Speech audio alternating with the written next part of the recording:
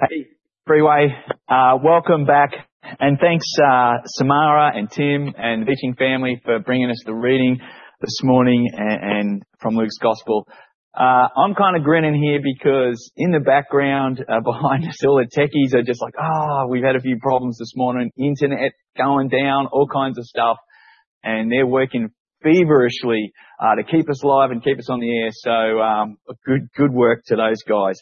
Hey, let's pray and we'll crack into this story that Luke actually brings to us from the perspective of Mary. Like Matthew's Gospel brings us the perspective of Joseph, just a brief little one. But this one's kind of like Luke went to Mary's house and they put the kettle on and Mary sort of retells this most incredible story in human history of when God came and did the impossible, and not just as a part of human history, but also in the lives of people so that they could respond with faith to the good news about Jesus. So let's pray and we'll get into it.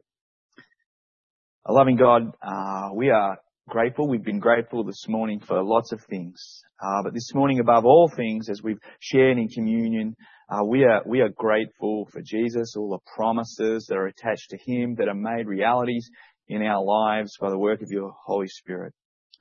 We continue to pray week in, week out for those who are working tirelessly for vaccines and for effective treatments to this virus and the disease that inflicts so many people. We thank you, God, that you created us with the capacity for science and for medicine and for research. And we lift up those who are sick for recovery and healing. We hold before you in prayer those who are working in various environments, whether they're the medical ones or in the goods and services or education, for safety and strength and resilience. And we pray for mums and dads as they juggle work and homeschooling in different environments. We pray for those who are cut off and alone, isolated due to the restrictions. We know that you are a God who is near to the weary and the crushed in spirit. Now as our hearts turn and our minds turn to the story of Mary in Luke's Gospel, would she serve as a model to us of what it is to place your life in the hands of a God who does the impossible. And we pray these things in Jesus' name. Amen.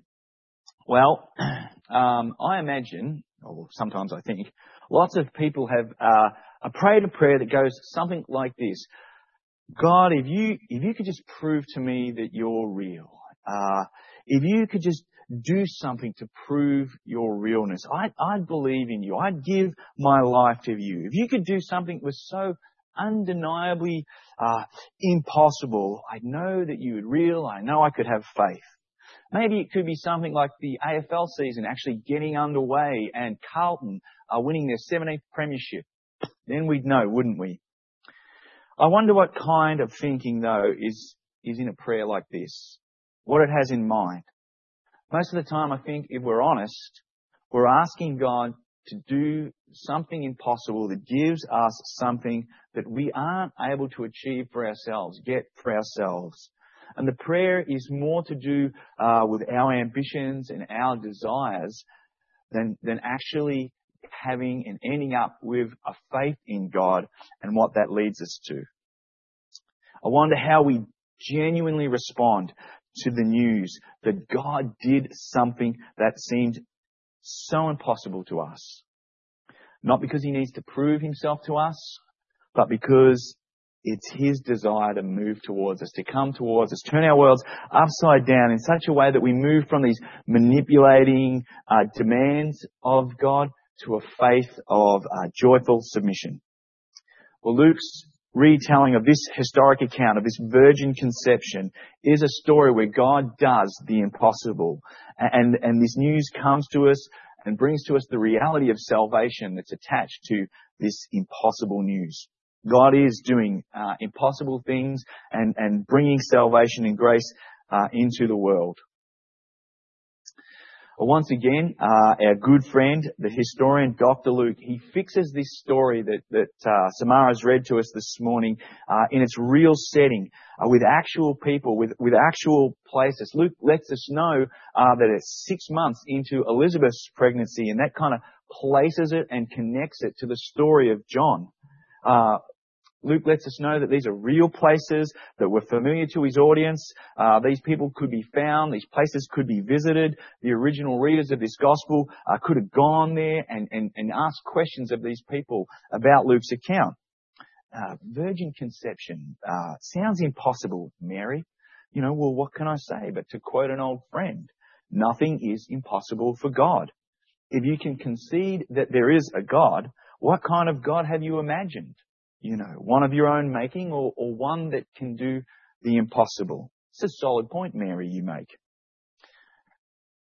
This recording of Luke's is not, as some people have tried to suggest, some mythological story made up by the church to compete with or sit alongside other mythological stories. God coming and producing demigods, anything you can do, we can do better, kind of thing. This is real history. Apart from their placement in their historic context, the story of the virgin conception is not a parallel, is not a remodeling, is not a competitive story to other stories. It is completely unique and unheard of in its thinking, singular in its beauty and scandalous in its content. The setting of the story and the details of the story do not sit well with mythological tales. The characters, the geographical setting don't enhance the story. Rather, they're uncomfortable, they're underwhelming, they're uninspiring. You don't write myths like this. You write history like this. Good history, which is what we've come to expect from Luke in this short time and space. At this point in time, as Mary retells the story to Luke, as she thinks back to that time, she would have been a very young girl when all this unfolded, when all this happened. Possibly some say as young as 13. She doesn't come from nobility. She's a peasant. She's a nobody. She has no wealth. She is across all lines poor. She was probably illiterate. Everything she learned about her faith, she learned from listening to her parents and things like that. She has no formal education, and apart from this story that unfolds in her life, she would have never travelled any further than her hometown. And her husband Joseph is likewise. He is a similar nobody in a no town. Only thing that he has going for him is he's a trade, he's a chippy, can't help that. And maybe he has some formal teaching. The only note, or the only distinguishing note about these two, about both Joseph and Mary, is that they are from the house of King David. Mary may have been impoverished by worldly standards, but she demonstrates that her short life has been well invested into, well sown into by faithful parents who have filled her heart with the promises of God. We find her a very faithful, very a knowledge of God, loving God little girl here. She is well aware that when an angel turns up and begins to quote a few Davidic promises to her, she doesn't miss that. She grabs it. They live in a place called Nazareth in the area of Galilee, which unlike Jerusalem down in Judea, where the heartland of God's activity was, Nazareth is impoverished both economically and spiritually. It's kind of a shady little corrupt halfway stop between two port cities. In a region that was overrun, if you like, mongrelized in its citizenship by Gentiles and Roman soldiers, and pretty much despised by any good, upstanding Jewish citizen. Which is why Nathanael has response to when he hears that Jesus has come from Nazareth. He's so jaded. He's like, can anything good come from Nazareth? And the reason why we take the time to unpack all of this that would have been common knowledge to Luke's original audience is because we don't want to miss Luke's historic intent. That God does the impossible with the improbable and with the insignificant. The greatest news that has ever been spoken was spoken to pretty much the most insignificant person you could ever dream to find. Martin Luther says, God may well have gone to Jerusalem and picked out Caiaphas' daughter, who was fair, rich, clad in gold embroiderment, raiment, and attended to by a retinue of maids in waiting. But God preferred a lowly maid from a mean town. The first thing we learn is that in this impossible story is that God loves to make much of the humble and the lonely. That His grace and His favour extends towards those who may feel the most unlikely of candidates. There was nothing impressive about Mary from a worldly perspective. She was not, as people have assumed, full of grace, as some have misleadingly said, but rather Mary actually becomes the object of grace. The greeting from the angel positions Mary as passive in the announcement.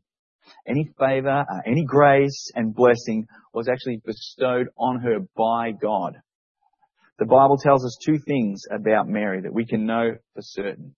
One was that she was the mother of Jesus, and at the same time, she needed the saving grace of Jesus. Mary's role in this impossible story is not to be the agent of grace, but to receive it. And this shows us that the same kind of grace that comes to her can also come to us. Her experience is certainly not ours. Her experience is unique, but her example as someone lowly, someone inconsequential is met by the grace of God. God shows merit and favour to the lowly sinners. You know, even when we feel small, even when we feel insignificant and overlooked by the world, this story tells us that we know that God is for us, not overlooking us because of our lowly estate in life or our lowly understanding of ourselves. Well, it's to this lowly couple that the angel arrives.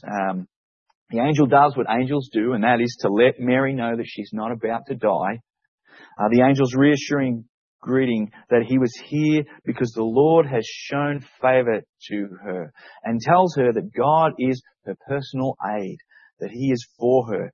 This announcement gets the gears of this girl's young mind spinning. God is with her, and she is the object of His grace. What's God planning to do is what her mind is troubled about, what her mind is turning over, and what might this be? The angel reassures Mary that what he is about to tell her should be heard under the banner of "You have found favour with God." So no matter what is about to be said, you should not be afraid of it. Now, this is only reassuring if you are convinced that God is good, that He is unlimited and unwavering in His commitment for the welfare of those who receive His grace. You know, it will be extraordinarily difficult to accept God's good news of grace and salvation on His terms and not yours if you don't trust that He is unconditionally good. The good God that the Bible portrays. And in His goodness, He has been relentless in miraculous ways so that we would come to know Him as a loving Father and not a wrathful judge. Our girl Mary has no such concerns as she listens to this most extraordinary news begin to be explained to her. Despite the fact, and perhaps precisely because of the fact that she is a virgin, she will conceive in her womb a son. This son is to be called Jesus, which means God saves, or the Lord is salvation. It's a common enough name amongst the kids born around that time, but on this occasion it's actually a job description for this child. But before this little thinker can interrupt, Gabriel proceeds to explain the true significance of this child. This child will be great. And unlike John the Baptist, who was to be great before the Lord, this child's greatness is completely unqualified. It's without limit. In the Old Testament, whenever the word great is used without qualification, it is almost always with reference to God Himself.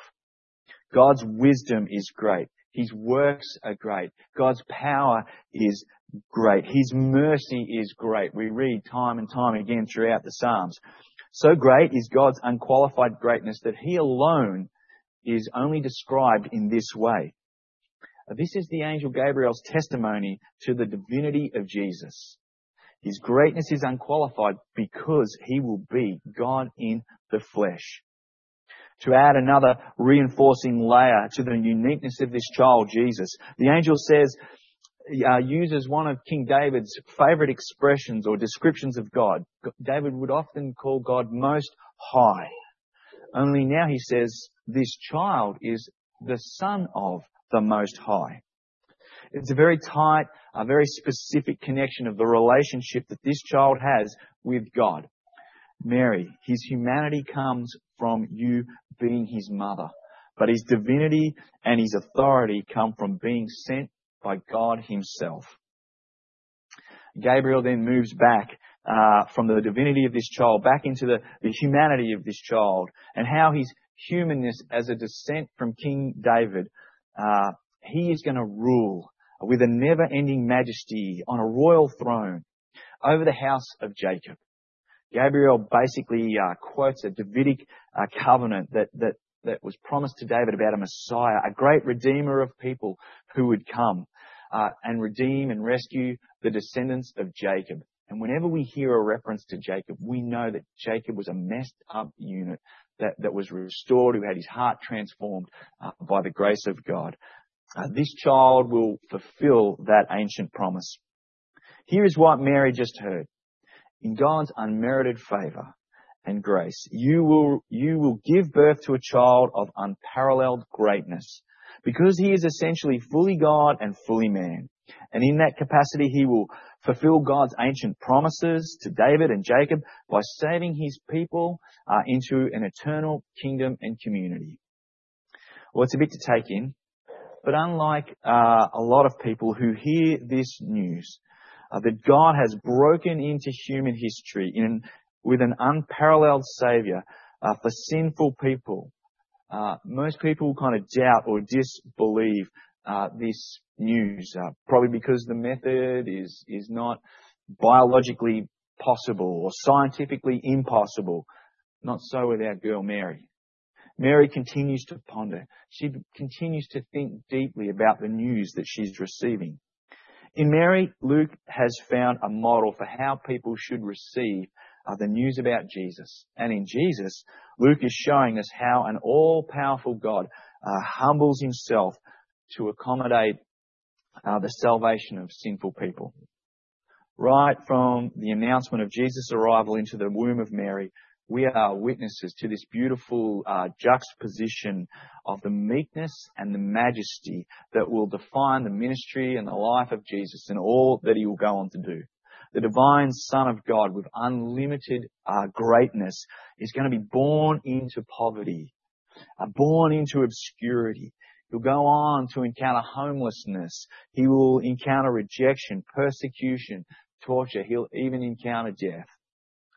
Perhaps more amazing than a child conceived in a virgin's womb is the news that this child is God, who intends to identify across every line with those who He is coming to save.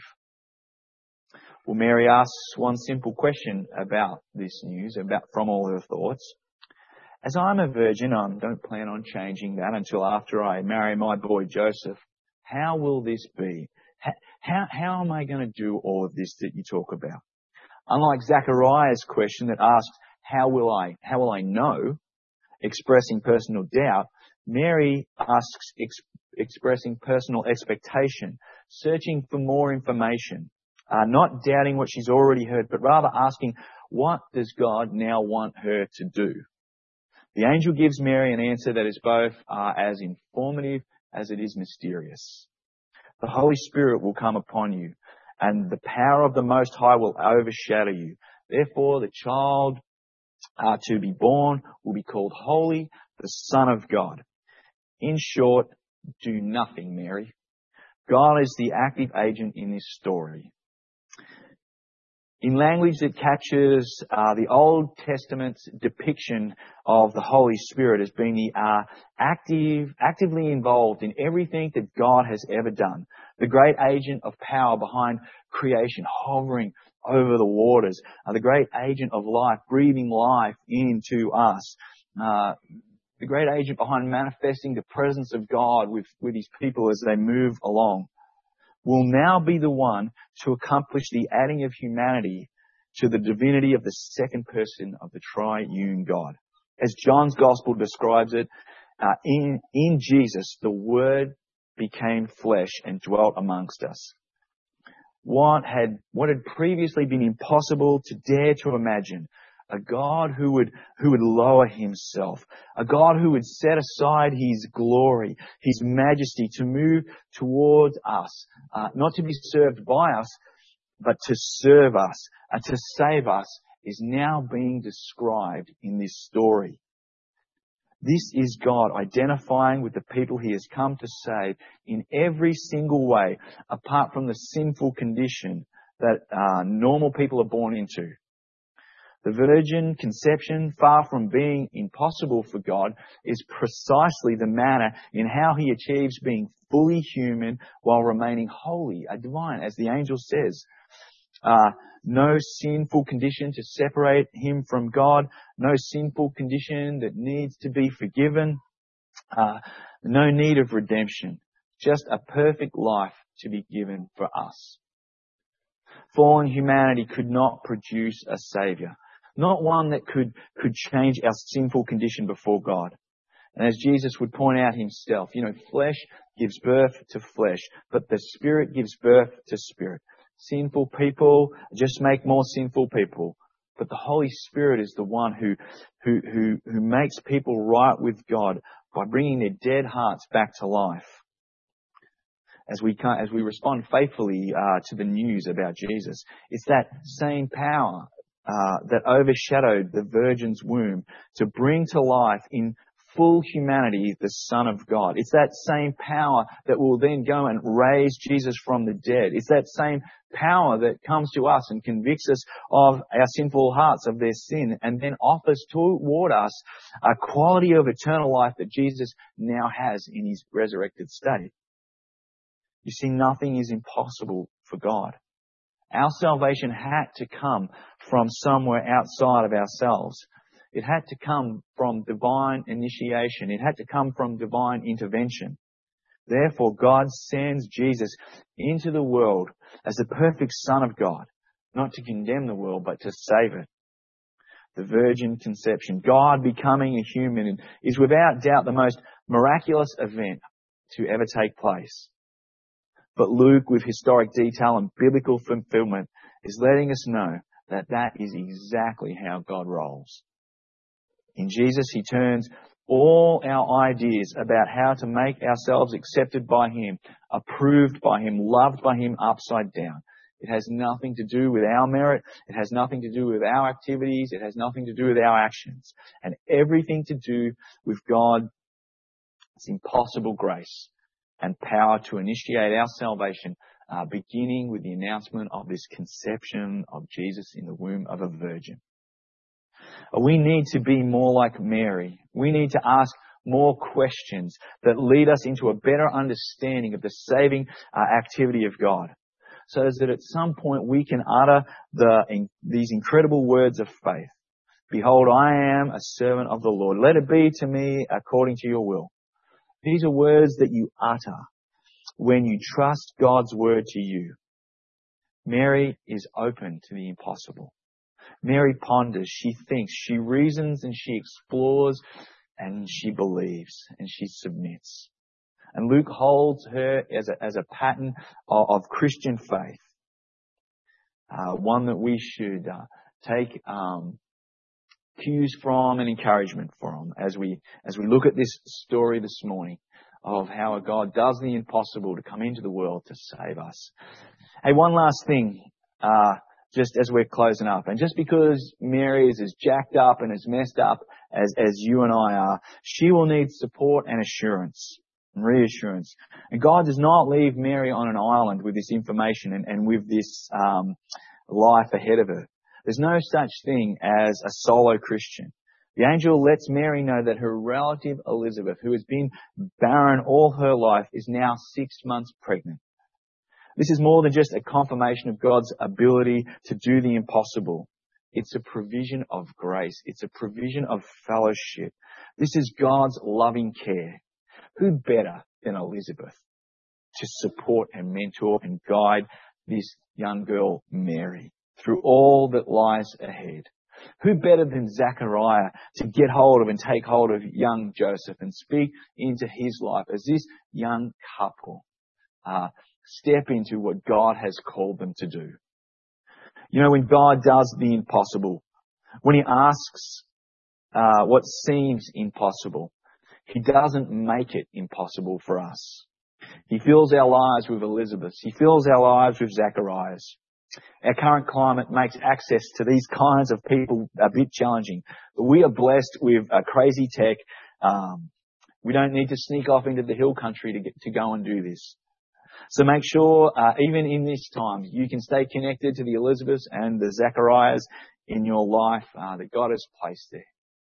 That He has put in there to nurture and help develop this impossible faith that is made possible through the arrival of Christ in this story. Hey, let's pray. And then we're going to head into our last song. And Lord, we thank You for this story this morning that Luke has recorded down to us of this impossible seeming scenario of a virgin conceiving a child who would then go on to be the Savior of the world. Only a God like You can move toward us like this. We give You thanks that You love us enough to humble Yourself, to lift us up in Your grace. We give You thanks and praise this morning in Jesus' name.